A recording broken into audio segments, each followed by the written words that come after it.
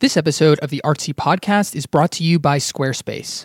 Artists, photographers, and designers of all kinds have used Squarespace to showcase their works, and you can do it too. Go to squarespace.com for a free trial, and when you're ready to launch your site and show your work to the world, use the offer code ARTSY to save 10% off your first purchase of a website or domain. That's offer code ARTSY, ARTSY.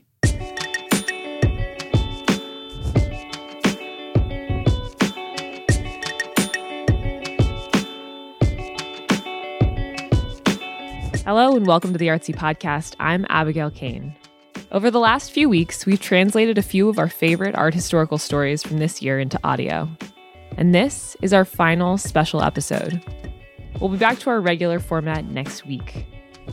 And we're going to wrap up with a story about sculptor Camille Claudel, whose career was intertwined, for better or worse, with that icon of 20th century sculpture, Auguste Rodin.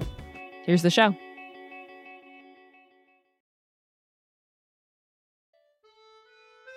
As a 19-year-old in Paris, Camille Claudel was already a promising student of the most famous sculptor of the day, Auguste Rodin.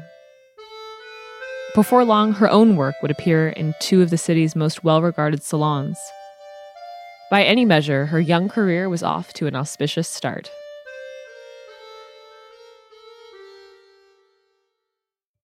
When she died in 1943, however, Claudel's legacy was all but forgotten. The artist was buried in an anonymous public grave. When her nephew attempted to move her body to the family tomb following the conclusion of World War II, he was informed that it would be impossible to find. For decades, Claudel's work was as lost to time as her final resting place. Then, in 1984, the Musée Rodin staged a runaway exhibition of her sculptures. Suddenly, the world couldn't get enough of the woman who had been both protégée and mistress to Rodin.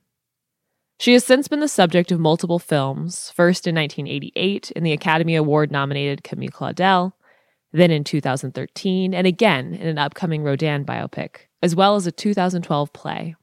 These dramatizations of Claudel's life have often privileged her tragic romance with Rodin over her artistic talent. But this year, in France, a museum featuring the world's largest collection of Claudel's work opened its doors, putting the focus once again on her evocative sculptures.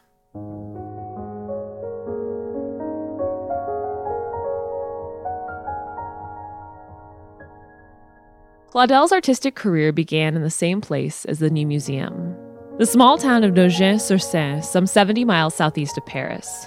Neither of her parents were artists, and in fact, her mother would have preferred for her to marry and have children. But by the age of 12, she was already sculpting out of the local clay.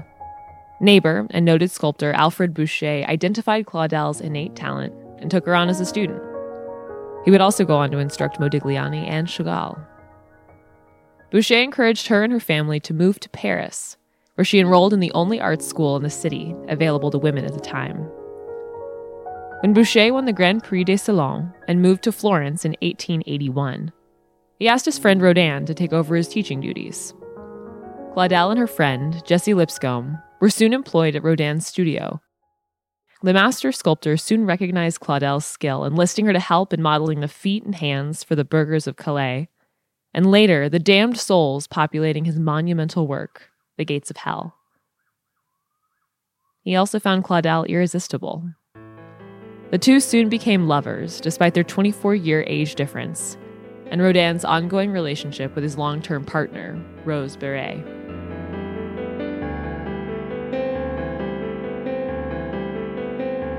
Thus began a decade-long relationship, during which time Rodin's work became more sensual.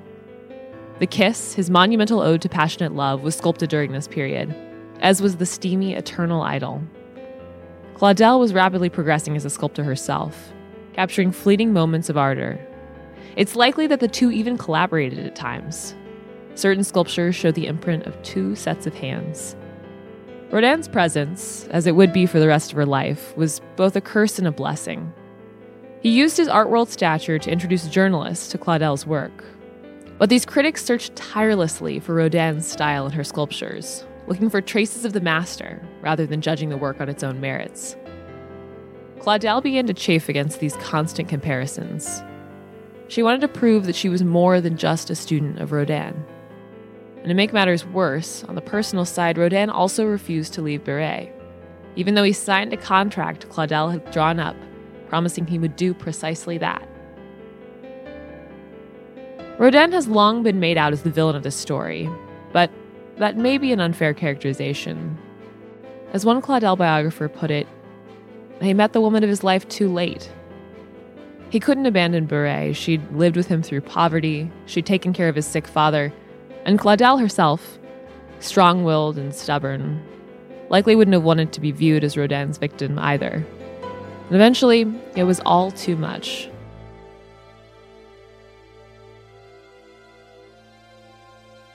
Claudel left Rodin, terminating the physical part of their relationship around 1893 and finally cutting off all communication by 1898. She continued to make work furiously, but she struggled to get state commissions. Her sculptures, while lauded by critics, were too erotic for the mores of the time. In early 20th century Paris, sculpting meant one thing: crafting the human figure from bronze or clay or stone. Artists had to be able to do that well in order to get any sort of recognition. Simply gaining access to nude models was a battle for female artists at the time, and after that, you were still expected to create a nude that was very modest, something Claudel adamantly refused to do. Not only did she sculpt nudes, she sculpted nude couples that exuded desire. And for many people, this was unacceptable, one reason why she may not have gotten commissions. Claudel desperately wanted to translate her clay maquettes into marble. She adored the material and would sculpt and polish it herself. Rodin, on the other hand, preferred to leave that work to his assistants. But she couldn't afford the material on her own. And when she applied for government commissions to produce pieces in stone, as she did for her 1892 sculpture, The Waltz, her works were deemed too risque for state funding.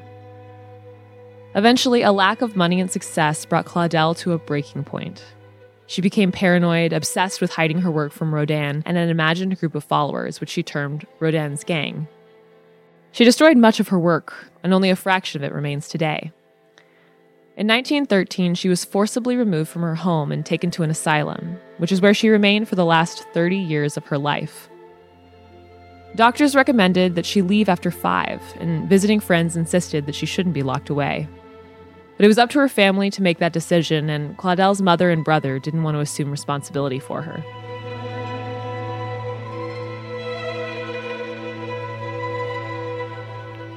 Decades later, her brother Paul, an influential poet himself, would organize a posthumous show of her work at the Musée Rodin. It was a flop. Even in the 1950s, there wasn't a place for the strong-willed female sculptor in the pages of art history.